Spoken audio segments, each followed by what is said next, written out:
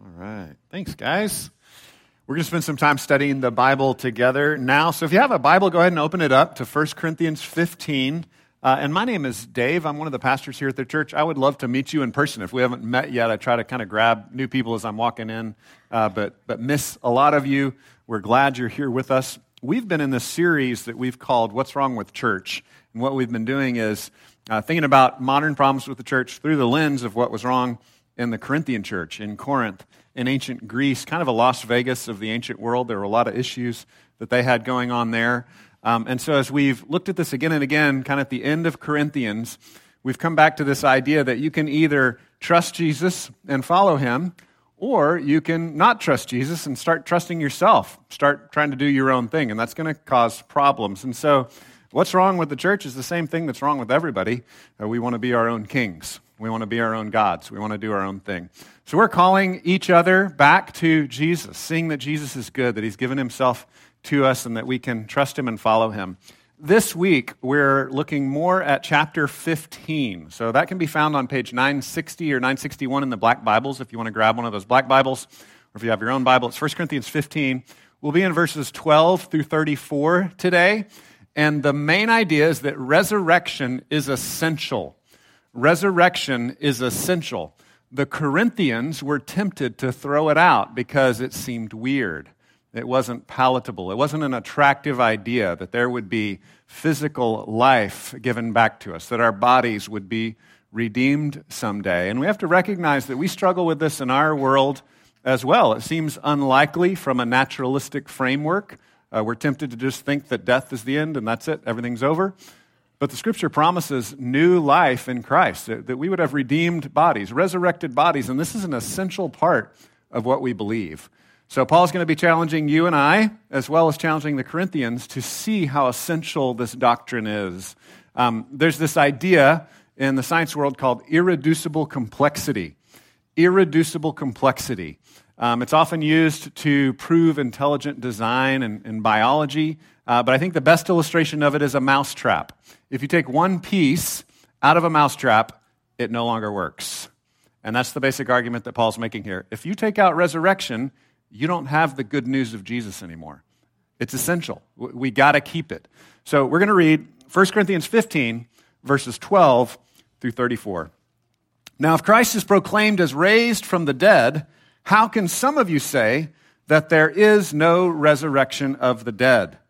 But if there is no resurrection of the dead, then not even Christ has been raised.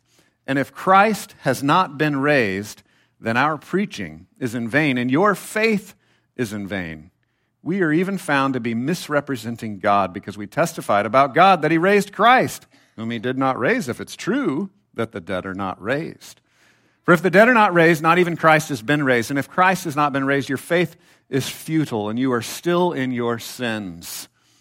Then those also who have fallen asleep in Christ have perished. If in Christ we have hope in this life only, we are, of all people, most to be pitied. I'm going to pause there. We'll read the rest of these verses as we move through the text this morning. But let me pray for us that God would help us to see how important this is by his Spirit, by his resurrection power, that we would have faith in him and what he's doing. Let me pray. God, we ask that you would join us here and that what we do this morning as we look at your text would be a supernatural transformation of our own hearts and character. And so, God, I pray for those of us that are questioning and skeptical and have doubts, Lord, that you would give us an open mind, that you would help us to be receptive to your word. We pray also by your Spirit that you would shape our character to look more like your Son, Jesus, that you would transform us. And we pray this in Jesus' name. Amen. So as we look through the text, again, the big idea is resurrection is essential.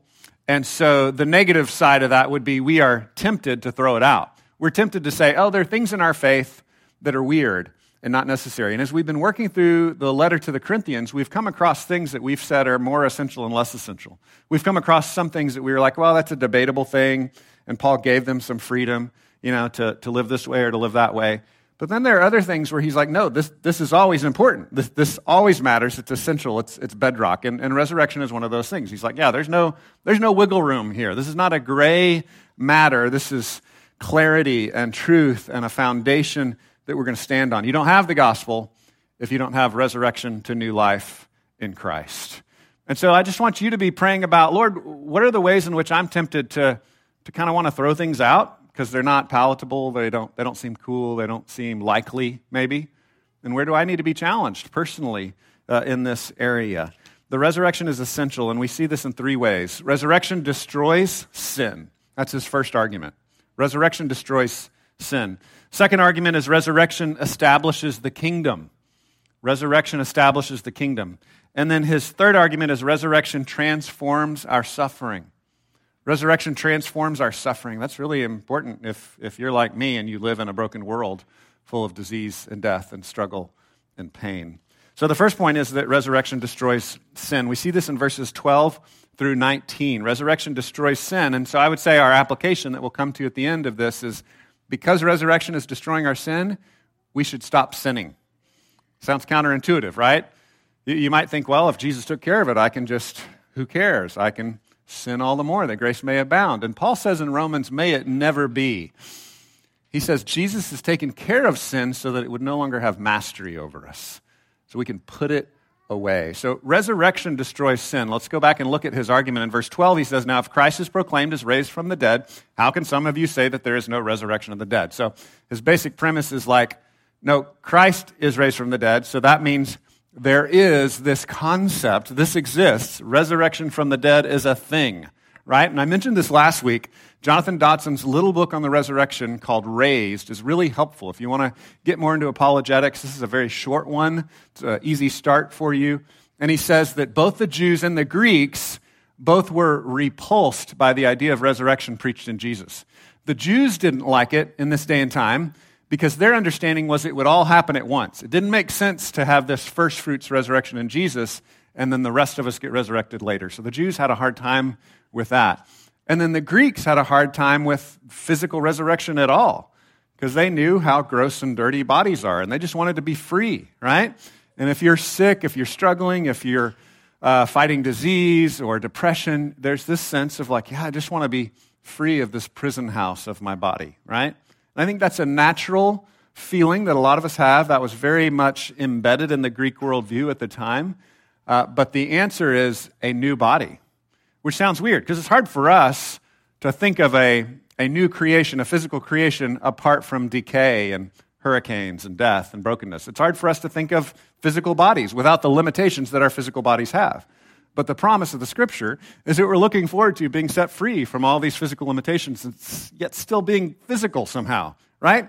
So it's not being torn away from physicality, it's a redeemed physicality. It's a resurrected physicality. It's having bodies that do everything that bodies are supposed to do, eternal life, somehow still physical. It's a crazy concept, hard for us to even imagine. And Paul will give more details as he works through this chapter. We'll come back to this over the next couple of weeks. But here his argument is simply, we know it exists because it happened to Jesus.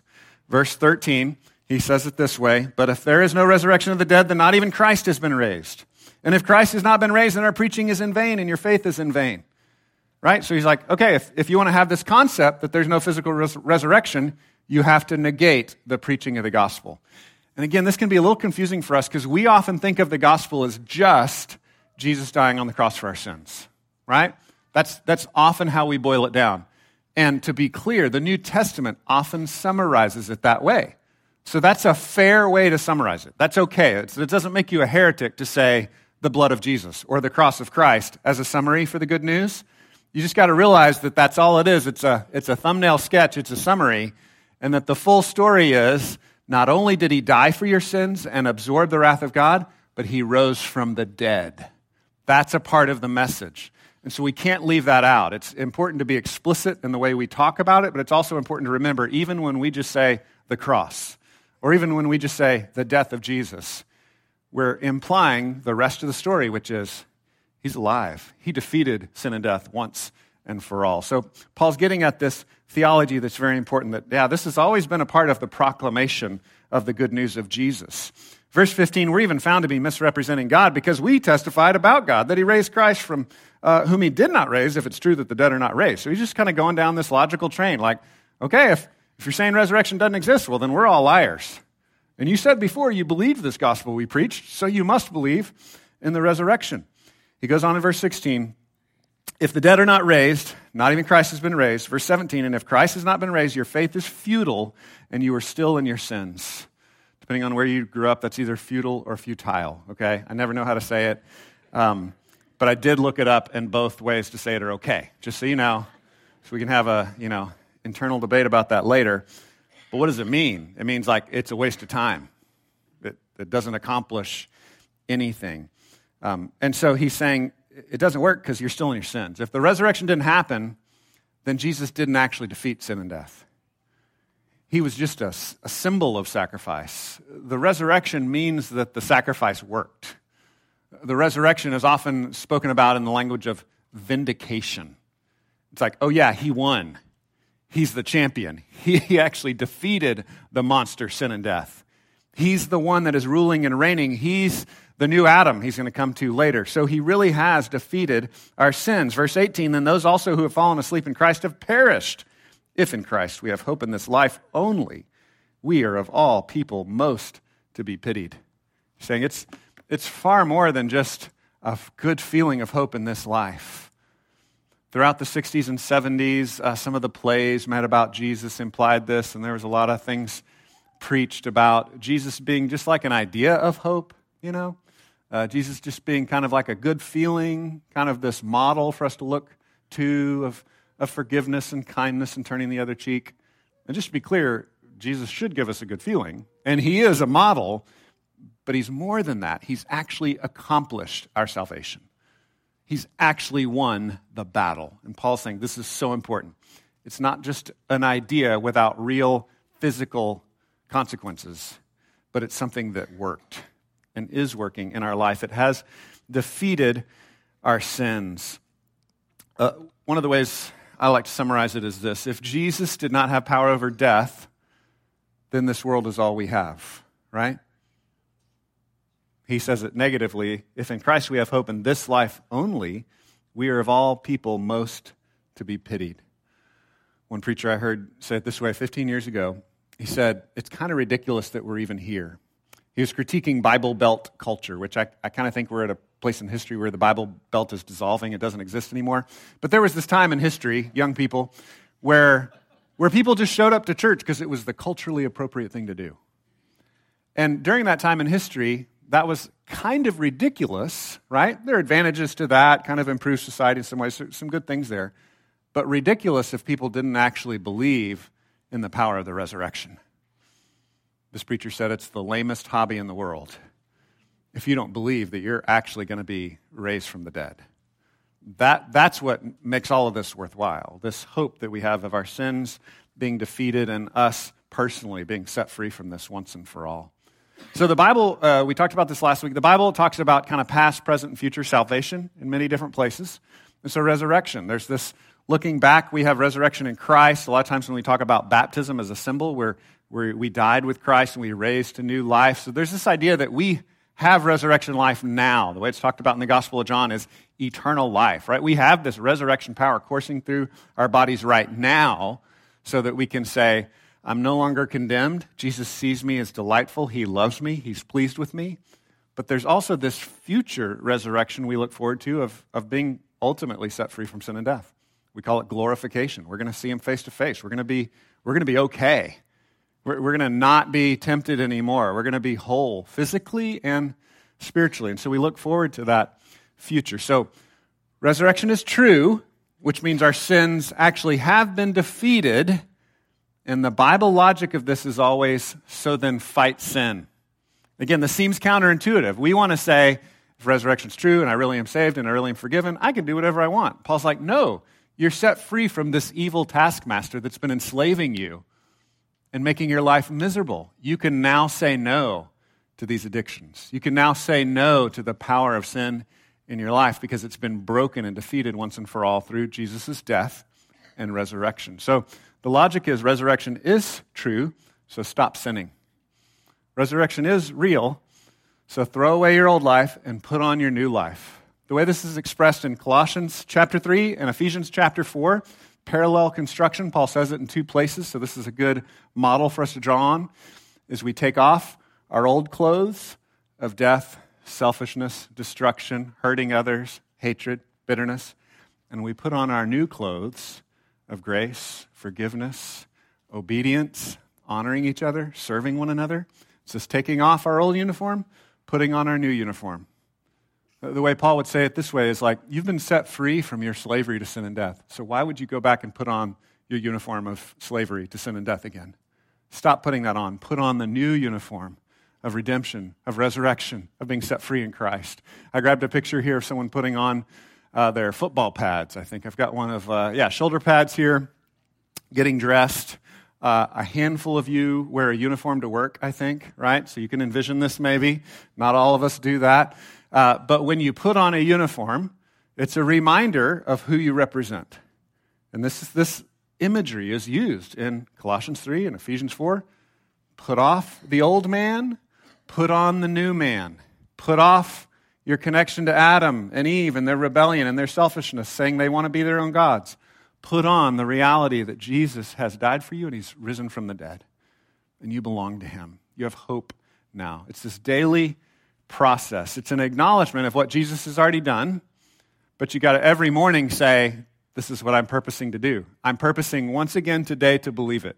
Now, I just want to be clear. We preached this last week. We don't believe that you can be unsaved, resaved, unsaved, resaved. We believe that John 10 is true, that if you are in the hands of Jesus by faith, that nothing can snatch you out of his hands.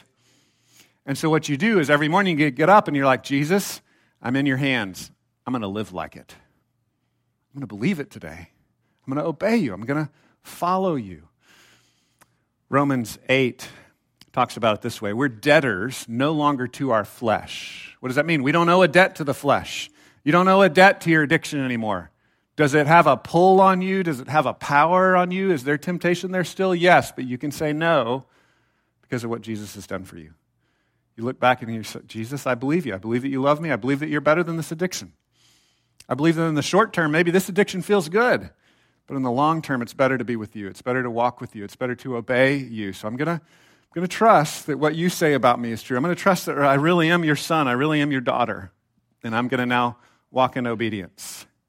It's not going to be perfect. You're going to stumble. I'm going to stumble. But every morning, we're going to get up and we're going to make this decision again. Say, I'm going to believe what Jesus says about me. I'm going to put off the old habits. I'm going to put on the new habits. Now, we need each other in that process. We need to pray. We need the Word of God. You need accountability. You need all kinds of help. Throw everything you can at it. But ultimately, it's rooted in the resurrection power of Jesus.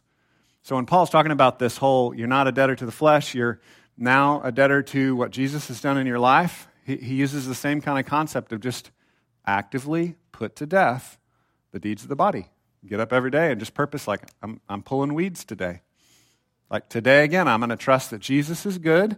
I'm going to pull these weeds of debts to the flesh, and I'm going to invest in trusting him and obeying him and following him. Paul, in this section where he's talking about this in Romans 8, says, you did not receive the spirit of slavery to fall back into fear, but you have received the spirit of adoption as sons, by whom we cry, Abba, Father. The Spirit helps us to pray, even when we don't have words to say. The Spirit helps us to recognize that God is our good Father who loves us. And if he's a good Father who loves us, we can trust him. And we should do what he says. Resurrection destroys sin, so we should obey God. The second point is that resurrection establishes the kingdom. Resurrection establishes the kingdom. We see this in verses 20 through 28. This one's really hard for me because there are like 5 different major Bible themes all coming together in this one little passage of theology. So if you get a chance, buy me lunch in a couple of weeks, and I'll talk to you for a couple more hours about this. But the big idea is kingdom. We've got these kind of sub-themes of covenant. We've got sub-themes of federal representation. There's all kinds of deep theology here that ties together all of Scripture. Starting in verse 20, he says, but in fact, Christ has been raised from the dead, the firstfruits of those who have fallen asleep. He uses the term falling asleep as a euphemism for death to show us that death for the Christian is temporary. So it's not that they don't actually believe in death, it's just a euphemism to be like, it's temporary. God is going to wake you up. Wake up, O sleeper, he says in Ephesians. So we're the firstfruits. He's the firstfruits of those who have fallen asleep. Verse 21, for as by a man came death, by a man has come also the resurrection of the dead. So we were created to be co-regents with God. We were created to be junior kings and queens. That's your calling. That's what God has created you for. You are royalty. And you, like me, have thrown it away in sin. But the good news is the story doesn't stop there. Jesus, the true Adam, the good king, came and reclaimed that kingdom. And so we're caught up in what he's doing. We're now back on track to be kings and queens of creation because of what he's accomplished, because he's redeemed us. He says, by a man came death, by a man has also come resurrection of the dead. For as in Adam all die, so also in Christ shall all be made alive. But each in his own order, Christ the firstfruits. Then at his coming, those who belong to Christ. Then comes the end, when he delivers the kingdom to God the Father after destroying every rule and every authority and every power. So I'll stop there for just a second. So the picture here is Adam and Eve rebelled against God, said, God, thanks for your grace, but we want to be our own gods. And that plunged the world into sin and death. And we have recapitulated that. We have replayed that. We've done the same thing in our own lives. We've just lived it back out again like Adam and Eve. But Jesus came for us and said, you know what, I'm going to take your sin on my back. And I'm going to rise from the dead. I'm going to conquer sin and death once and for all. So Jesus is the new Adam. He does what Adam and Eve were supposed to do. And then it's saying he's going to hand the kingdom over to God the Father. He's going to represent all of us. And so this idea is that because he's done what we should have done, we can now start to do what we should be doing. Do you see that? So we can now have that kingdom rule restored. God the Father is still the ultimate king, right? But Jesus is showing us what it looks like to be a faithful human. Now, there's this historic doctrine called the Trinity. We believe in it. We think it's good and right and true. And the simple summary is that there is one God, one in essence, one what, we like to say sometimes, and three whos, three persons of the Trinity. There's this interaction we see in Scripture between God the Father, God the Son, and God the Holy Spirit. And yet there's still one God. There's a unity. And so the summary word for this is Trinity. That word's not found in the Bible, but it's a really good summary word for this theology of what we see represented in Scripture. And so here we see some of the harder to understand pieces of that. We see some of the interaction.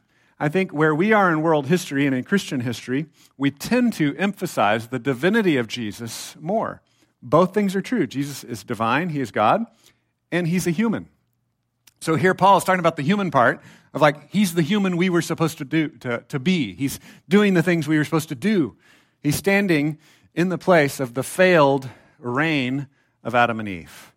And so we just have to understand that some texts talk more about one aspect of the Trinity, some talk about another aspect of the Trinity. Here, this text is talking about this functional or role submission where Jesus is saying, here, I'm handing the kingdom over now to God the Father. And so he has this picture of handing it over. Verse 24, then comes the end when he delivers the kingdom to God the Father after destroying every rule and every authority and every power. He is the conquering king. He's the conquering champion. Verse 25, for he must reign until he has put all his enemies under his feet. He's quoting here the Psalms. And the last enemy to be destroyed is death. That's the ultimate enemy, the last enemy for him to defeat, the last monster. Paul will describe it later on in this chapter. Verse 27, for God has put all things in subjection under his feet. But when it says all things are put in subjection, it's plain that he is accepted who put all things in subjection under him. He's talking about God the Father. Okay, so here's this interaction between God the Father and God the Son. Verse 28, when all things are subjected to him, when the Son himself will also be subjected to him who put all things in subjection under him, that God may be all in all. So let's just admit, that's a little confusing, right? A little back and forth there. That's confusing. But we've got the all in all, the oneness of God, Father, Son, and Holy Spirit, and we've got this actual kingdom being handed over to God the Father. And Paul's saying, and the resurrection is proof and power that Jesus is this man we've all been waiting for. Another way to say this theologically is that the entire Old Testament says that we need a man to save us, and we're going to have a man to save us. And then we read these stories and we're like, man, no man can save us. It's not working out. When you actually read the Old Testament, all the heroes of the Old Testament are failures, like you and me. And that shows us our need for someone perfect. And so only Jesus Christ, the God-man, can fulfill the need that's opened up through these Old Testament stories. Only Jesus can make this work. He's the only one that can be this champion, both human and also divine. So he's establishing the kingdom. And Paul uses this phrase a couple of times, first fruits. I grabbed a picture of someone holding fruit. Let me just say out loud, thank you, God, for springtime.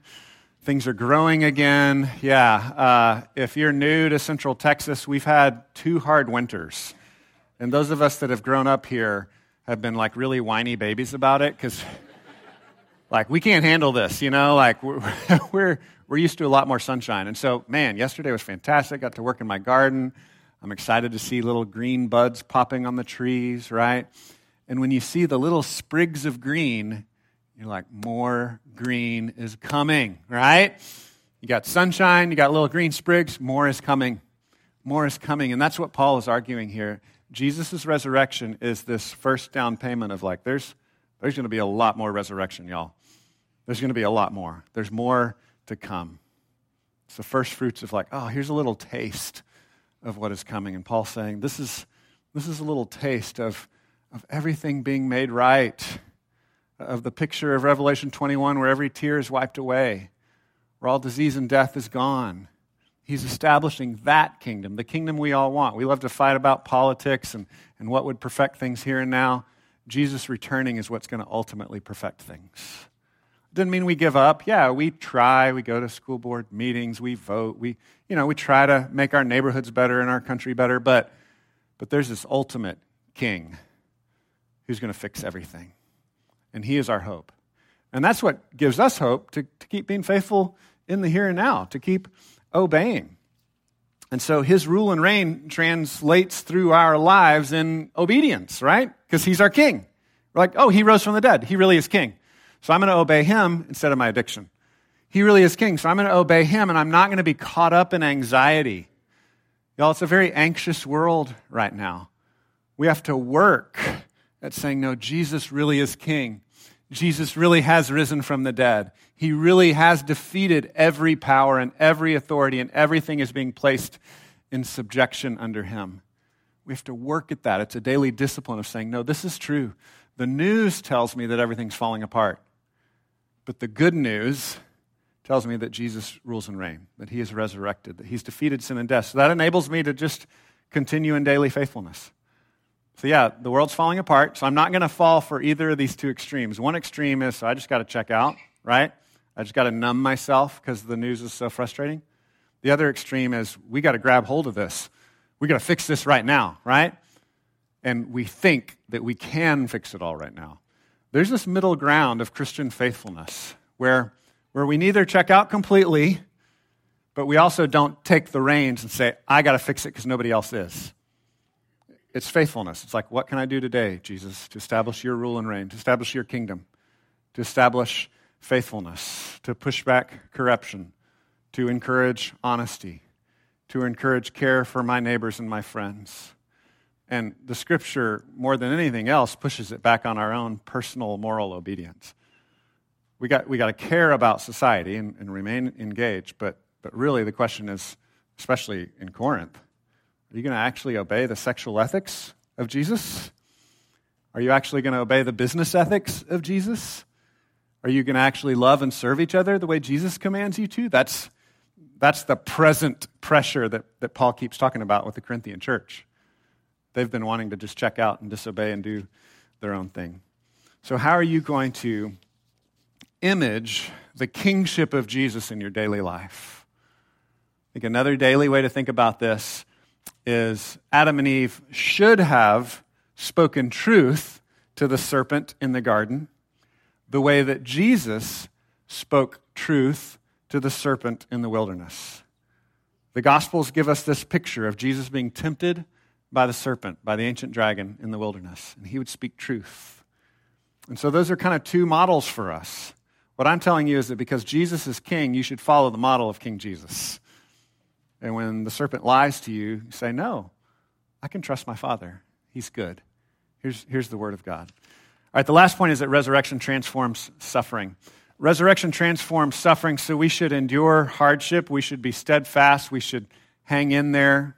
We should not give up. We should keep going in daily faithfulness. In verse 29, he says, otherwise, what do people mean by being baptized on behalf of the dead? If the dead are not raised at all, why are people baptized on their behalf? This is one of those hard to understand verses. We're not sure exactly what it means. I'm going to give you two options here and tell you my preference. Just know there's like 27 other options, okay?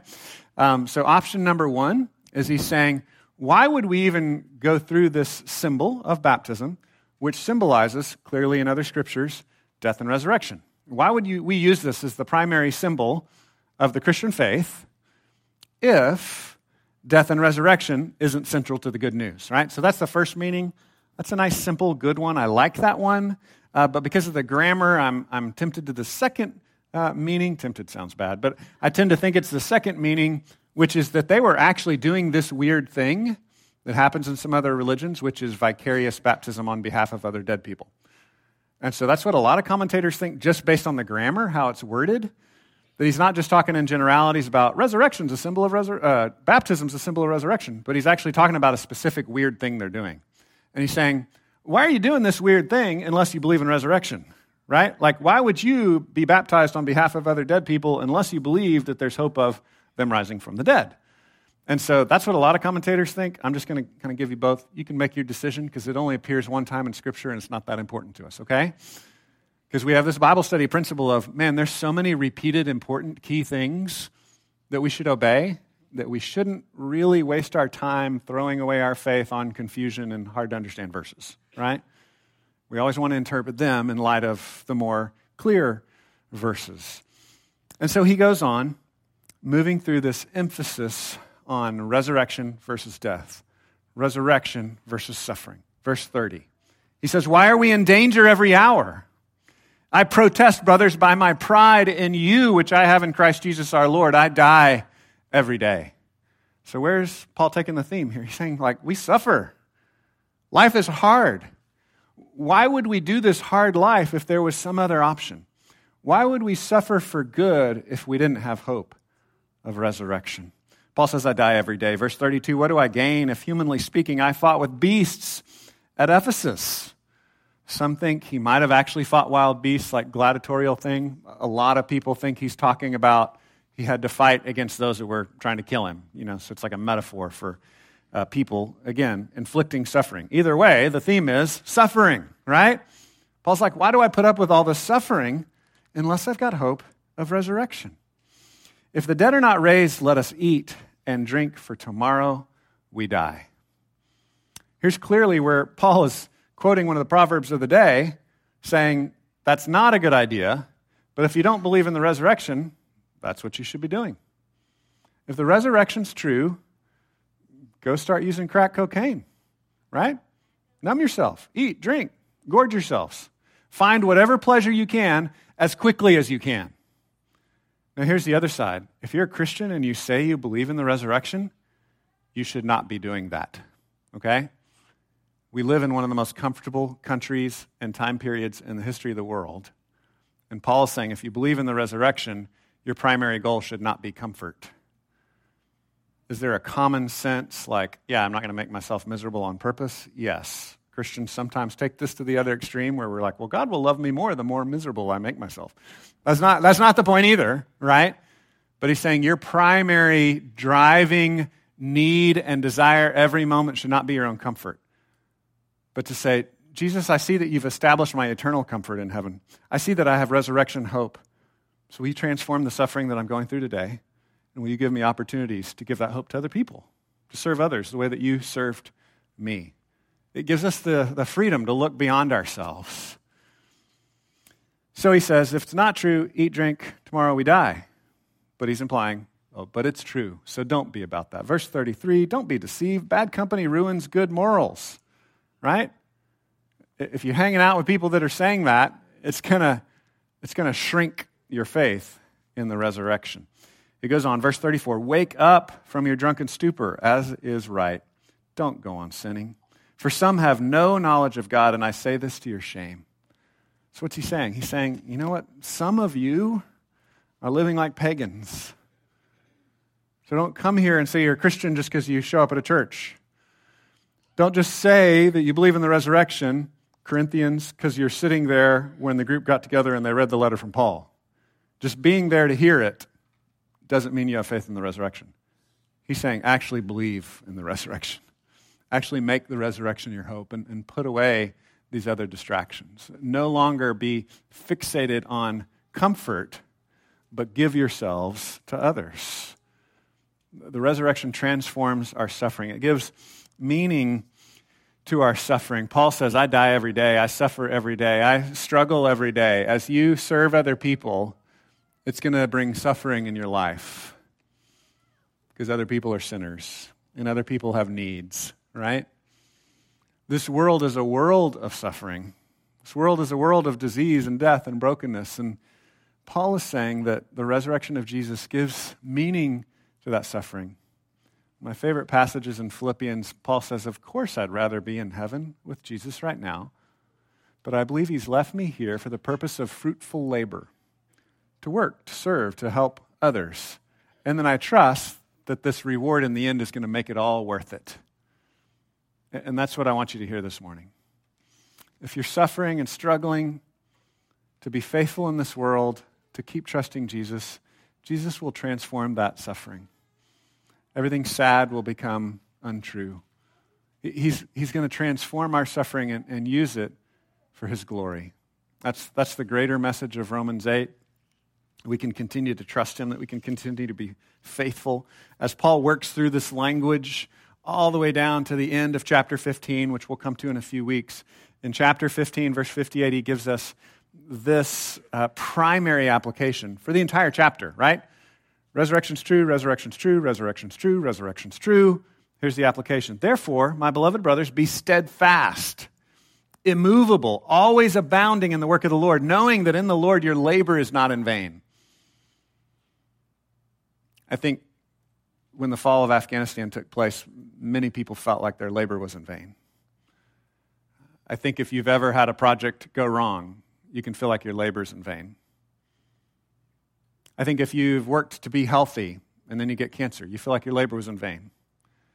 Like if you've tried to be faithful in your relationship and then things blow up, you can feel like your labor is in vain. Paul's saying, no, if the resurrection is true, your labor is never in vain. Even if you don't see the immediate victory this week or next week or next month, continue to be faithful. Be steadfast. Keep doing good because Jesus rose from the dead. That's the call. Be steadfast. Be immovable. I got a picture of somebody trying to move a rock. You ever done this? You go, I think that's the Grand Canyon. We've taken pictures like this. I couldn't find any of my family's pictures from going to Enchanted Rock, but there are big boulders like this at Enchanted Rock. If you're new to the area, great state park. Go hang out there. It's beautiful. Not on a Saturday. It's very busy. Go during the week if you can. But sometimes we'll do that. We'll try to move the rock, right? What Paul's saying is that you should be the rock. Because Jesus is the rock, you should also be a rock. Because Jesus is risen from the dead, you need to be steadfast and immovable. You need to keep doing good. You need to not give up, but abound in good works. Keep being faithful. Even if you get cancer, keep being faithful. Even if your relationships blow up, keep being faithful. Even if you go bankrupt, keep being faithful. He's going to say those messages are going to be screaming at you that it's all a waste and it doesn't matter. And Paul's saying, have an eternal perspective. The resurrection is real. Jesus really has defeated sin and death, so that transforms the here and now. That gives meaning to our suffering and to our struggle. And I want you to know this is not easy for me anymore than it's easy for you. I'm tempted in the exact same way that you are. When hard things happen to me, the first thing I want to be is like, well, forget it. Let's eat, drink, and be merry, for tomorrow we die. Paul's saying, no, keep going. Trust me. Jesus has risen from the dead. Trust him. Don't give up. Keep abounding to do good. We'll wrap up here. The resurrection is essential. And Paul says in Philippians that the major temptation for us is to trust either in the strength of our flesh or the indulgence of our flesh. This theme comes up again and again. You're either going to want to eat, drink, and be merry, for tomorrow you die. That was the major temptation of the Corinthians, and I think it's a major temptation in our culture today. But there's also the religious temptation of just being really, really, really good. I'm going to be so good that God will have to bless me. And Paul says in the Philippian letter that, you know what, there's this third option. It's called trusting Jesus. And Paul says he's given up on his own perfection, and he's challenging in Corinth. Give up on your own indulgence. Don't trust the indulgence of your flesh. Don't trust the perfect discipline of your flesh, but trust Jesus. And Paul says it this way. I don't have a righteousness of my own that comes from the law, but I've got the one that comes through faith in Christ, the righteousness from God that depends on faith, that I may know him in the power of his resurrection and may share his sufferings, becoming like him in his death, that by any means possible I may attain the resurrection from the dead. Paul says, you know what faith in Jesus looks like? It looks like suffering and knowing the supernatural power of the resurrection of Jesus coursing through your life because he's gracious, because he loves you, because he's given himself for you. Let me pray for us. God, thank you that you love us. Thank you that you gave your life for us, and help us to see that that's not just something that happened over there in history, but it's something that is happening now. Resurrection power is coursing through our lives as we trust you, as we submit to you, as we honor you. We thank you for that, and we pray in Jesus' name. Amen.